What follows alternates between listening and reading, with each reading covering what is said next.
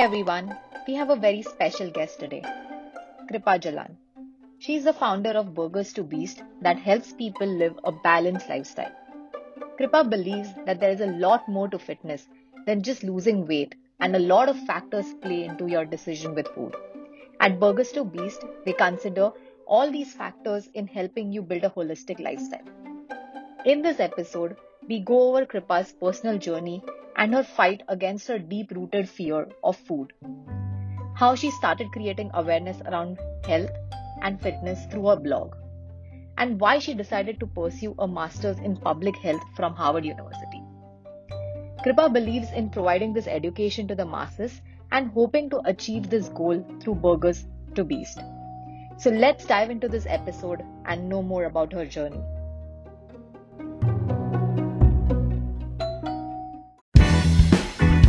We are three friends who are talking and learning from interesting people working in various industries, sharing their stories and journeys so far. These are your hosts, Hiloni Punadar, Atit Kothari, and Tapan Desai. And this is What the Hat. Subscribe to the podcast so you don't miss out on any episodes.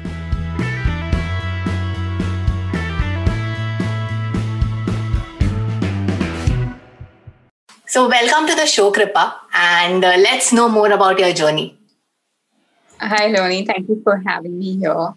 I think Burgers to Beast all started as an answer to my own struggle with food and body image. I grew up overweight and I honestly never cared about the way I looked. I was fairly athletic, but I went to an all-girls school, and eventually when I got into the 9th grade, 10th grade, the pressure got to me. And I think there were so many girls who were traditionally skinny around me, and it wasn't even from a position that I want to look like them. It was, let me try doing what they do. And there were a bunch of girls around me who were going through an eating disorder. They weren't eating too much. They were puking their food around, and I thought, okay, why not? So it started there. I became anorexic. I lost a lot of weight and I felt really, really sick. So I think things got really bad. My blood work was terrible and I had to take control of my thoughts and actions, or it would have been a lot more devastating. So I started strength training, and my coach at the time was extremely strict with me, whereas I was not allowed to enter the gym unless I ate a sandwich in front of him. And I hated him at the time because it was so hard for me. But I think it was one of the best things that happened to me because it helped me eat again. And then I visited a bunch of nutritionists, and it was always like, oh, eat less, move more, don't weight train, you're a girl. And I just thought that this is completely crap advice, because if I was a basketball player and I'm coming to you, you're not going to tell me quit your sport and start playing gymnastics. And I was really fed up with everything that was going on. There was no concrete advice. Everyone was talking about health in terms of weight loss. And we all know that health is so much more than that, right? Like, what about your existential health? Do you have a purpose in life? What about your relationship health? Do you have supportive connections? Your emotional health? Are you able to express yourself clearly? All these things mattered. And of course, nutrition and physical activity played a small part. And of course, I was in engineering college at that time, and I was absolutely miserable, not because engineering is bad, just because I'm not cut out for it. And I knew that at a very early age. But I came from a family of professionals and business advocates, and it was always like, take this clear, safe path, which is do engineering, do an MBA, work at a bank, make fat money. But I know that I would not have been happy in that sort of a role. For me, it's mainly creativity and helping other people. That was my purpose in life. So I think once I quit engineering, everyone told me that you can never be a nutritionist, right? Nobody's going to let you intern with them. You're not going to get a degree, any of that. And I was really broken at that point. So I thought, look, I've trained for 5 years. I've studied nutrition on my own. Let me get a certification, and simultaneously, let me start writing about the stuff. So I started Burgers to Beast as a blog, just talking about body image, nutrition, and physical activity, and just started creating awareness. And I wasn't trying to sell what everybody was saying, right? I wasn't telling people you can get quick fix results in 30 days. I wasn't saying that this detox plan works. I wasn't saying that this is a shortcut to a six-pack. I was telling them that there's no substitute for hard work and consistency, right? So, starting off from there. And it was kind of like at a crossroads where you want to hold on to your ethos, but at the same time, you don't want to go down the commercial route. So I just believed in my thing. I was like, there is this genuine gap in the market for someone speaking their mind and speaking the truth, not here just to make money. And people started resonating with what I had to say, funnily enough. And within a couple of months and years, people started resonating. They started reaching out, saying, can you help us? And I was really scared at the time to start taking on clients because I hadn't actually consulted with the client. Yes, I had studied it, but taking science and putting it into practice was very different. So I started off from there. I started with one client in my first year, and I had no business backing in the terms that I didn't have my family supporting me, giving me funding or capital, because they thought this is a passion project. She just wants to get it out of her system. But it wasn't a passion project. And even if it was, I don't see anything wrong with following your passion, right? I think it's one of the main drivers of a successful business. So it started off from there. After that one client, before I knew it, it had turned into a full-fledged business. And it's been 5 years and we worked with over 2,500 clients. Oh, that's awesome. So taking a step back, you said you went through a phase of anorexia, right? Like how long did it take for you to get out of it? So I just feel like with any mental health thing, and anorexia has a very big mental health component, it's very hard to say when, at what point you recovered, right? Because it's not tangible. With a wound, you can see when it heals. With inflammation, you can see when it settles. So I would say that on the topical surface of it, it probably took me a year or two to start eating normally again. But it took me over 4 to feel comfortable in my body again and not really care about what anyone had to say about the way I look. Right. Yeah. That's good to know. And how did you get the first client? Right. Was it a friend, family? Yeah. Actually, no. So I used to work at a gym, and I was that crazy person that was there every single day, regardless of what was going on from 7 to 9 p.m. And I think it was at that time, not a lot of girls were strength training. So it was this kind of novelty. Oh my God, she's lifting 100 kilos. So it was, I think a lot of people were seeing that and they just automatically thought that she knows what she's doing. So I think one day at the gym, someone approached me and said, hey, you know what? Can you help me with this? And I said, look, I'm trained in nutrition. I'm not trained in physical activity, although I've worked out for 10 years of my life. But that doesn't give me the credential to start making a plan for you in terms of training. I can help you with your nutrition. And I think that's where it started off. Nice.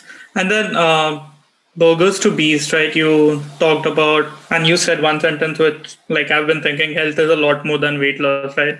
So in Burgers to Beast, you consult on nutrition, and then like what else do you do with your clients? Right. So I think food is so much more than just food, right? At least why is someone eating? There's also what they're eating, and there's a whole lot more than just this is protein, this is fat, this is carbohydrates. So I think take emotional eating, for example. It's not just because there's sugar in front of you. You could have had a bad day. Your menstrual cycle could have been coming on. You could have just been chronically stressed and you're reaching out for comfort. So I think what we really do is address health from a very holistic perspective. And, you know, try to really understand why someone is feeling the way they are to begin with. So getting to the root cause and then addressing that, whether that's through nutrition, whether that's through stress management, whether that's through lifestyle fixes, or even environmental health, because sometimes it just comes down to our surroundings, right? Like if there's always crap around you, you're more likely to eat it. Likewise, if there's more healthy food around you, you're more likely to eat that. And even the nature of your relationships, right? Because I think sometimes we fight with our loved ones, and again, food is comfort. Or for example, take kids, right? They're more likely to follow a healthier lifestyle if their parents are doing so. Whereas parents could be, you know, drinking soda and having pizza every day, and then they're telling their kids to eat vegetables. It's not going to work, right? So you lead by example. So I think what we really do is help people look, move, and feel better through a variety of areas. And I think really approach health from a very holistic perspective. That's interesting. And so once you decided on, you said you started by writing blogs about nutrition, and that was your blog like Burgers to Beast, then how did you like move towards building your YouTube channel and like other content creation? How did you start with that? Right. In terms of a timeline, first it was a blog. Then because the blog had presence on the internet, I started a company and I called it Burgers to Beast because there was already presence for it. And I think over a period of time, I was a bootstrap startup. I genuinely did not have any capital other than what I was coming in. So I didn't want to invest in marketing. I didn't want to do ads. And I think even if I had the capital, I wouldn't have done it because for me, it was a word of mouth model that I wanted to pursue. Because at least in matters of healthcare, you're more likely to go to someone. If a friend comes and tells you, hey, that, I feel good, I've gone to her and this really worked for me, I'm happy. Whereas if they see an ad, because we get inundated with ads every single day with like hundreds and thousands of them. So I think that started off. And because I was not doing any sort of marketing or advertisements, I thought, hey, social media is a great way to get word out there without a heavy financial investment. So I started with Instagram, and Facebook was bigger, of course, at the time. Now, at least for my business, it doesn't work so well for me. And then I started YouTube. So my whole agenda with social media is, of course, brand awareness. But more importantly, it's awareness. Because I know for a fact that not everyone can afford personal coaching, right? Not everyone can come and put in this money and say, help me eat better. But there's plenty of people in our country who can't afford, whether it's medical care or even preventative care in terms of training or nutrition. So I thought that these small sort of tips and tricks, if someone does follow it, even if it reaches out to 10 people, that's 10 more healthy people we have in this country. And that's such an important message because prevention is so much cheaper than cure, right? When 20% of our country lives below the poverty line, sound medical care becomes a luxury many can't afford. And I think a very important message that's often left out is that most chronic diseases are preventable. So why not step in at this very root and help people feel better? Wow. Yeah. That actually makes a lot of sense. I mean, I have been facing something very similar, like having that constant thing with weight loss, going into a diet, going into different fads, then realizing that it needs to be a lifestyle and not just like a one-off thing with like a certain, you have a wedding coming up or you have a festivity coming up and you want to do that. It's not right way to chase it. And I think Prerak's helped me out with that, and he kind of made sure that we didn't have junk at home. And that was one of the good things because of which we started avoiding having all of that. So yeah, everybody has their ways to like deal with it. But right now in a situation like COVID and where everybody now wants to build their immunity, like kind of make themselves healthier. Do you have like any specific advice for people that they should like top 5 things you recommend they should be following right now? Absolutely. So I think right now it's because COVID is such an unprecedented circumstance, there's also been a big capitalization on this to sell products that are going to fix you and give you overnight immunity. That doesn't happen, right? No disease builds up within a span of an hour or a day. It takes time to build up and reach a stage where it's actually creating havoc for you. And likewise, unhooking your biochemistry and healing again is going to take time. And unfortunately, there's no pill powder or substance that's going to get you there. So I think one thing I would strongly recommend is certainly watch your added sugar intake because it instantly suppresses your immune system.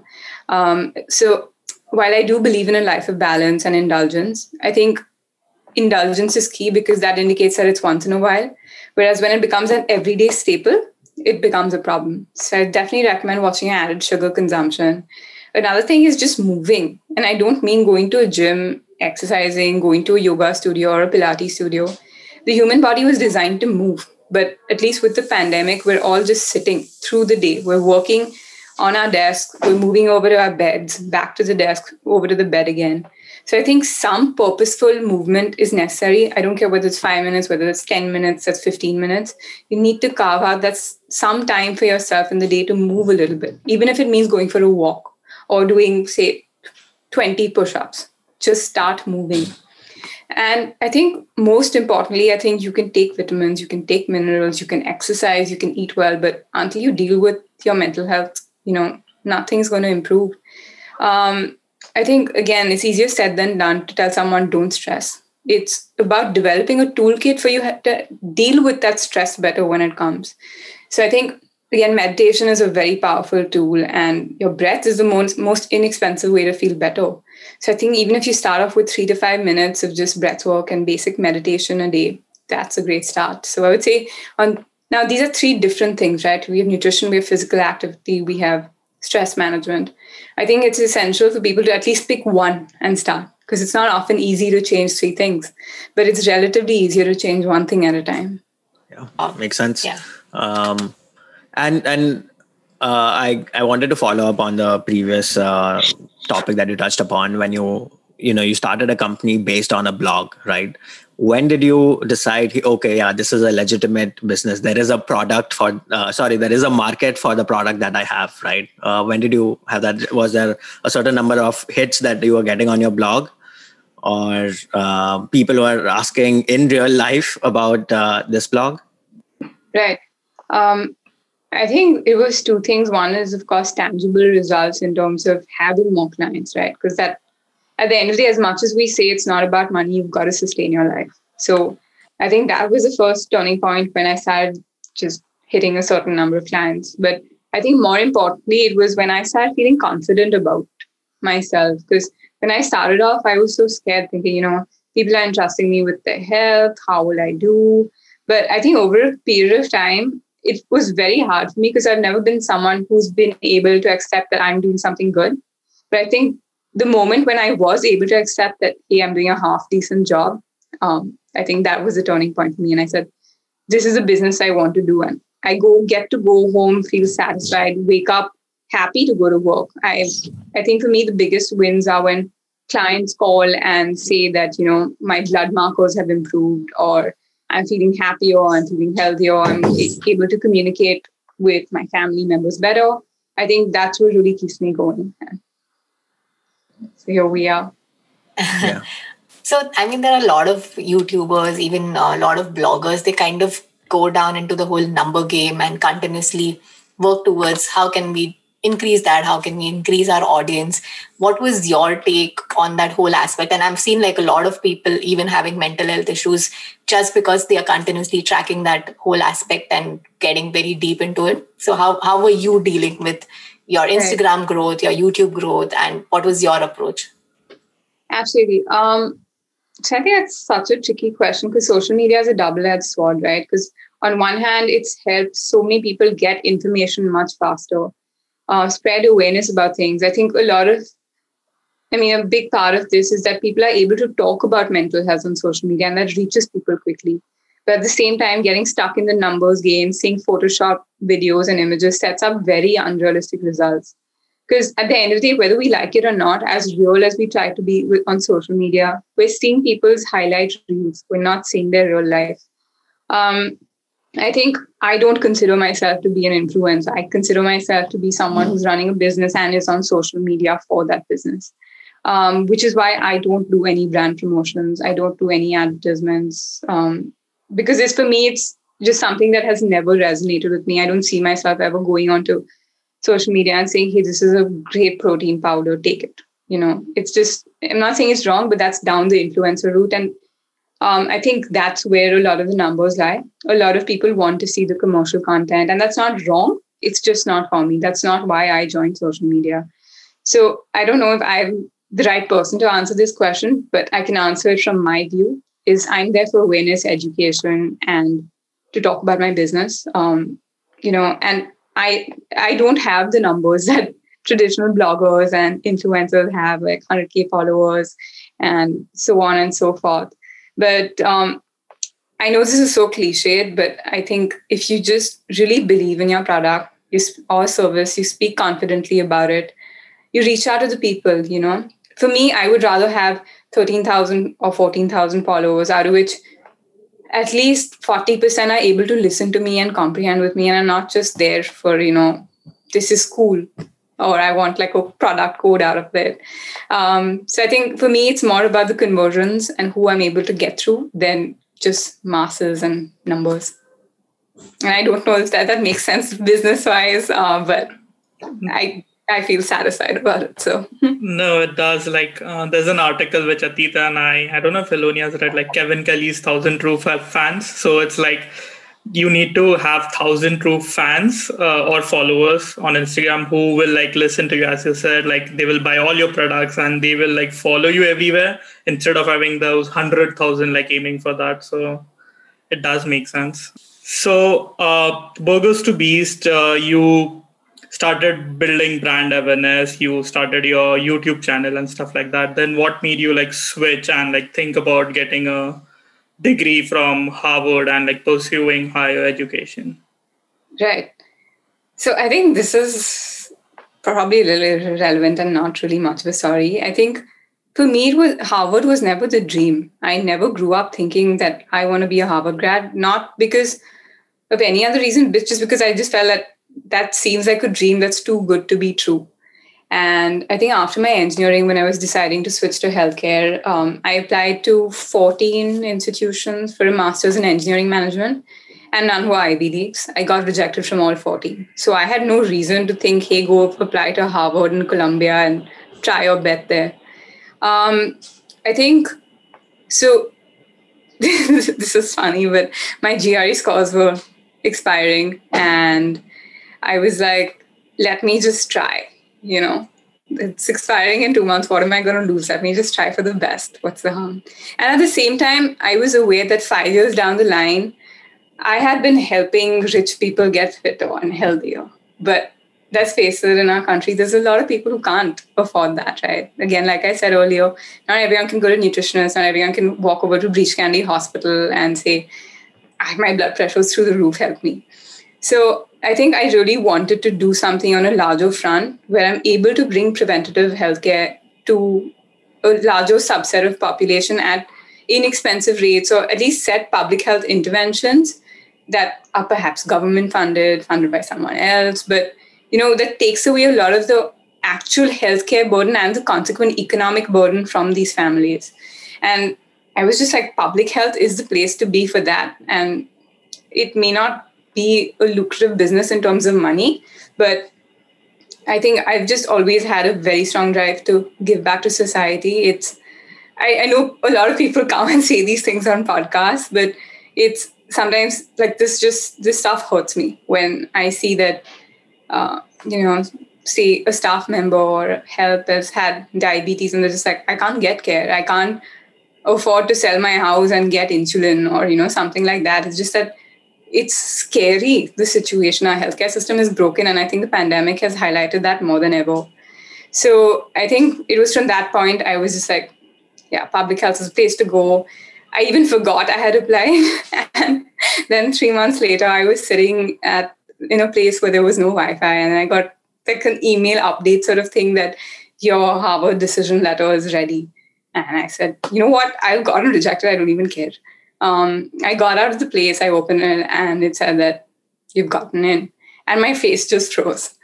I had a couple of friends around me, and they were like, dude, is everything okay? Did someone die? And I said, no, nothing. That's it. I just kept quiet because I was so sure they're going to recall their admission and say, hey, you know what, that was a mistake.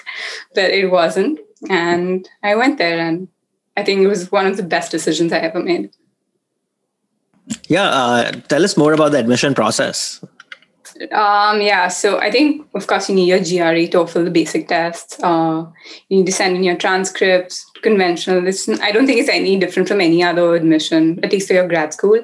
There was a statement of purpose. My statement of purpose literally spoke about everything we have so far, my personal journey, why I want to pursue public health. And I think that was it. There was no interview or anything. And I was really unsure of even taking it. So I think I went 3 or 4 months back and forth considering, should I take this admission or not? And I think everyone around me was just like, how can you turn down Harvard? And I said, it's not a question of turning down Harvard. It's a question of walking away from my company for a year. It's not a binary decision. It's not as easy. If I was working somewhere, yes, I could have just said, hey, I'm taking off. I'll come back later. But this genuinely meant putting work on pause for a year. So I think eventually it was just like a leap of chance because I know the sort of cons outweighed the pros, but somewhere in my gut, it just felt like this is the right thing to do. So I went ahead with it. And what was your learning experience like I mean, personally, I love the Harvard campus, and how was the learning experience? How was the experience of being with peers in the similar space? So excited about it and so passionate about it. I think Harvard's biggest strength, more than the Ivy walls, is the community it builds. It's not just the smartest people, it's some of the most genuine people who, at least in the School of Public Health, you have over 500 people here who just want to help humans, who are there putting away banking jobs, investment banking jobs, law jobs, which are very high paying, just to come in and solve real world issues, right? Whether that's LGBTQ rights, whether that's fight infectious diseases, whether that's nutrition, whether that's global health issues like child malnutrition. So I think I genuinely met some of the nicest people there. I think more broadly, it influenced my worldviews because at the end of the day, I think I've always been cognizant of the fact that I've lived in South Bombay all my life. It's a small bubble to live in. There's a whole world beyond it, right? And I think that's something I took for granted for a very long time. So it was just, I think some of my best friends over there are from different parts of the world, whether that's Nigeria, whether that's Egypt, whether that's Bangladesh, whether that's China, whether it's actually in the US. So I think just interacting with them, understanding their perspectives on life, what issues are there in their countries, why are they doing this? I think that had a huge impact on me itself. So I think, of course, it doesn't take away from the fact that this is the best college in the world. And I think for a very long time, I was afraid to say that because I did not want to seem like my dad told me before I was leaving that you do not come back with a chip on your shoulder from there. I do not want to hear you brag about the fact that you went here. And so it just took me a very long time to say this because even when I was going, I would say, oh, I'm going off to college, I'm doing my master's. I never really took the name. And I think for me, after some time, it was just that if you go to any college, you're going to own it, right? So I'm just owning the college I went to, regardless of how big or small it is. And I think in terms of my own mental health, it was the best change for me at the time, at least. Did you, after your master's journey, did you resume Burgers to Beast or did you do something else? Yeah, no. So I didn't entirely shut Burgers to Beast while I was away. I largely ran it as a content platform where I was still doing the awareness and education bit, but I wasn't actively consulting with clients unless I was physically in India. So yeah, I think that's what I did while I was away. I came back to my program every 3 or 4 months to just make sure I was in touch with the company and, things like I don't want to put a complete halt to it. And I came back and I've been working on it ever since. I think you also started your own webcast, which is called Lifestyle RX. You want to tell us more about that? Absolutely. I think there's so much nutrition and health confusion today, right? Someone's telling you paleo is good. Someone's telling you veganism is good. At the same time, someone is saying you should train 3 hours a day. Someone else is saying keep resting, right? So for the average consumer, it's just so hard to figure out what do I do. And not everyone has a PhD or a master's in healthcare to figure this stuff out. And at the same time, I feel like to a very large extent, the healthcare industry in India is unregulated. I don't mean medical purposes, but at least the preventative care. So I just feel like a lot of information can be damaging, although that's not the intention of it, right? So this ties into the whole social media thing that it gets information out faster, but it gives everyone a voice at the same time, right? So I just thought that, okay, I'm saying this all the time, but why not get experts from the world to talk about this? And at the same time, because I think people have this respect for Harvard. I thought that I've made some great connections there. Why not connect them, have people listen to what they have to say? Because that's going to hold some weightage at the end of the day. And that's going to help you make better informed health decisions. And I think I started this during the pandemic where it was just so necessary for people to just start taking care of their health, regardless of what it is. Because, when trouble comes knocking at the door, it's your immunity that's going to hold you up, not any medication. I think you very correctly mentioned that there's so much information out there. It's always it's so easy to get confused as to what is the right one or what is the right approach. even from like basic intermittent fasting to doing it in the right way, it's good for you or not. So what is your way to find out or to filter information or to understand, okay, probably this is the correct way, this is the probably not the right way? Because there are experts talking about on the both sides of the coin. Absolutely. So I think to start off with, of course, it needs to be scientific. Is it based on complete research? Are the studies substantial? Is there enough evidence to support these claims? But at the same time, I think as scientists, we often get very stuck up in the the science of things, that we forget the art of delivery, that a lot of human nature can't be quantifiable and doesn't really reflect in sort of papers. So I think maintaining that amalgamation of both, that yes, you are dealing with humans, but at the same time, are you helping them through science, is necessary. I think at the end of the day, there's going to be 100 people making 100 claims. And I've never said that I'm 100% right, because I think for another nutritionist speaking something that I may not agree with, she's right in her own regard, It's just I may not agree with her, she may not agree with me. So I think it's listening to it, and then doing your own research to an extent. Of course, it's hard to start reading research papers and all, but I think just investigating a little more, even if it's concrete articles at well-known places, just finding out your own information, then making decisions. Whereas with my clients, I don't use a one-size-fits-all approach, right? You can't put a pregnant woman on intermittent fasting. You can't carb load for someone who has diabetes. So I think it's a very individualistic approach. And like I said, it's not just food. It's a number of factors that shape the way you're eating. So just given how individualistic and unique each one of us are, I genuinely don't think there's a one-size-fits-all approach. Yeah, I when my cousins ask me what is one skill that I should prepare so that I'm better ready for the real world, I tell them learn how to read scientific papers. If you can, that's a superpower. That's the real source where all the articles or the newspapers will be quoting what is written in that science paper. So directly get into that white paper. Okay. So what's the biggest area you're curious about right now? What excites you? I think this is something I've always advocated for, is reduction of sugar consumption since I started work, just because it's omnipresent. It's hidden in every single food. I mean, you go over to buy a healthy granola bar and it turns out it has more sugar than a dairy milk. So I think definitely advocating for sugar consumption, it's a very big task, because I think there's so much research suggesting that it's highly addictive. So the more you have, the more desensitized you are to the taste, the greater hit you need to get the same feeling. Likewise, it's linked to every single chronic disease, be it type 2 diabetes, hypertension, heart issues, or even depression in some cases. And now we know that, people with these chronic conditions are at a greater risk of experiencing complications from COVID-19. So I just wonder sometimes, are infectious diseases and non-communicable diseases sort of mutually exclusive? Because there's a clear link here.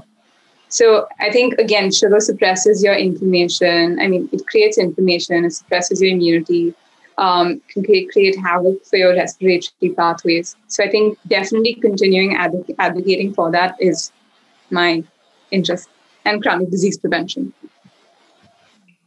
And for sugar consumption, do you think everyone should just completely stop consuming sugar, or how should they approach? No, I don't think it's feasible to entirely eliminate a food group unless you're drastically allergic to it. What I really need to say is treat it like an occasional indulgence rather than an everyday staple, and be aware of how much you're consuming. I think most people are unaware of it because it's hidden in our sauces, salad dressings, in ketchup, in our bars. It's hidden in pastas and breads. So it's just present everywhere. And people say, oh, I'm not consuming any sugar because I'm not adding it to my tea or coffee. But you're unaware of all the hidden sugar that's present elsewhere. And it's not very rarely do manufacturers directly say this is just plain refined sugar. So high fructose corn syrup, brown rice syrup, and other forms. There's over 100 forms of sugar which are disguised in these foods. So I think to start off with, be aware of how much you're consuming, because without being aware of it, how are you going to cut it out, right? I've seen so many people say, oh, I haven't had sugar in 3 months. But what do you eat through the day? I have like this prepackaged smoothie, which is supposed to be healthy. Again, has sugar. I have granola bars, sugar. I have 4 slices of bread a day, sugar. I eat whole wheat pasta for dinner, again, sugar. So I think start with awareness. Of course, try and cut out what's added to a large extent. I'm not saying avoid it.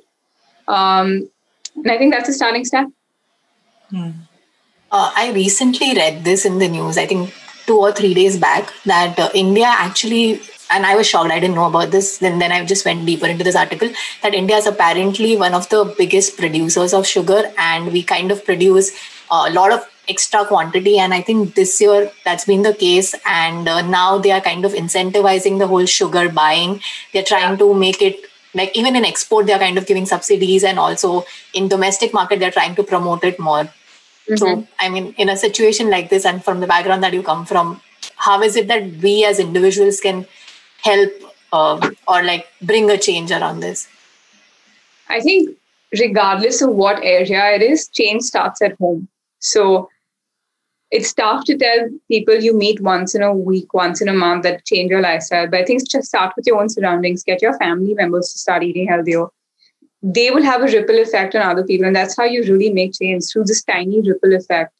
I think it's tough when a government is coming in and saying, eat sugar. And at the same time, there's 3 or 4 tiny healthcare professionals here and saying that, really watch it. It's very tough to make widespread impact. But that doesn't mean change can't be done. You start with your immediate surroundings. That has a ripple effect. And this ripple effect carries on. Your 2 people becomes 4, your 4 people becomes 8, and that just continues to multiply. What is your typical client like? Do they come to you with, okay, like, kuch bata do, like I want to lose weight, or I have this disease that I want to get rid of? Yeah. So I think a lot of clients come from the perspective of, I'm tired of dieting. Tell me what to do. It's more to do with that. Just like to break free from that cycle, and also, of course, improve their health, lose excess body fat as a byproduct of that.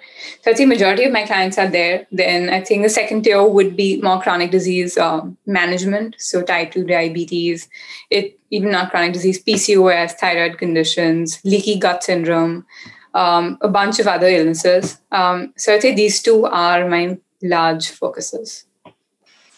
Yeah. I also had one more follow-up question. So being a nutritionist as a career option, what is your top tips that you would want to give for people graduating from any field, wanting to pursue this as a career? What are some things that you made a mistake and probably people can learn from? Top tips that they should be following to make this as a foolproof career for them? Absolutely. I think that's a great question. And it's one that I've never really thought about, is what advice would I give to someone else in my position? But again, I would say that once you have studied it, I don't mean just a certification, just genuinely studied it, and you're sure you want to do this, do it. Because it seems like an easy job, right? You're just telling people what to eat, but there's a lot more to people than what they're telling you. So you really have to get into depth with them to understand where they're coming from. And I think I've heard like clients tell me that their previous nutritionist used to shout at them if they've not lost weight. And that's something I don't agree with. That's their method, but it's just something I don't personally agree with, because at the end of the day, this person is suffering in a way, right? Do you understand in that minute how hard it was for them to think that I'm on a diet, I'm spending so much money here, but I just want to eat chocolate because I have a shitty day and I want to feel good. So I think you need to bring compassion to the table. You need to be able to understand that our lives are complicated and there's no one-size-fits-all approach. Take it from that lens. Truly understand your client, build connections with them, and that's really what this is all about. And of course, mainly focus on health, because no amount of weight is worth losing your health. When that hits the ceiling, nothing else matters. Not how much money you have, not how much weight you've lost, none of that stuff. And what do you tell your clients which constantly drop off? I mean, I've seen this pattern, not just with me, but a lot of my friends. You go for some time, you try following something, and then you drop off. And so I tell them that it's okay. It's absolutely okay. I tell them a very simple fact that you are 28 or 29 years old, right? In the larger scheme of things, what are 2 weeks? And the beauty of this process is that you can always pick yourself up. And to begin with, the kind of plans I use aren't like drastic overnight makeovers, because development is a slow process.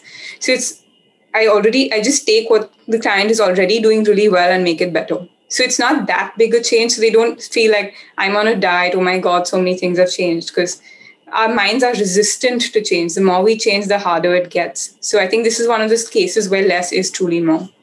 Yeah.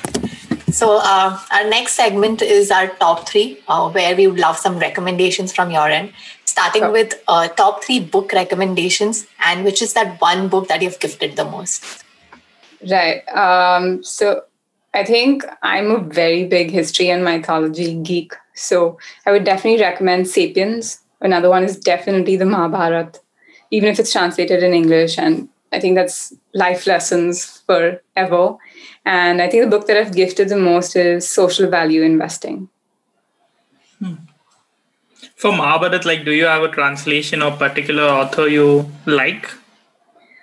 So I've read a bunch of them. So I've read them from various perspectives, and of course the original text that's been translated to English. Yeah. So I think one of them was A Palace of Illusions, which isn't exactly historically entirely correct. I love that book. Yeah, but it tells you Draupadi's perspective in a largely male-dominant, epic. Another one is The Rise of Kali, which tells you the story from Duryodhana's perspective. So I think just understanding that same given story from multiple perspectives was really life-changing. Interesting. Yeah, Social Value Investing, I have to add it to my list. Mm-hmm. Yeah, what is that about? I haven't heard of that one. It's Warren Buffett is one of the authors. It just talks about how collaboration can be leveraged to create meaningful change, because a lot of times things like poverty can't be entirely met in the near future. And these issues are far too big to solve by just one entity, So the power of collaboration, whether it's a private, public, non-profit sector, coming together to really bring about meaningful change. So it just talks about that from multiple perspectives. Okay, moving on to top three movie or TV show recommendations. Right. So a full disclaimer, I'm not a very big TV and movie person. I prefer reading. But I think, again, I don't know if these are self-development, but I really like Dark. I think it was just amazing. Another one that I really liked was Mindhunter. And I think movies, maybe 8 Mile. The Eminem one was really, really gritty.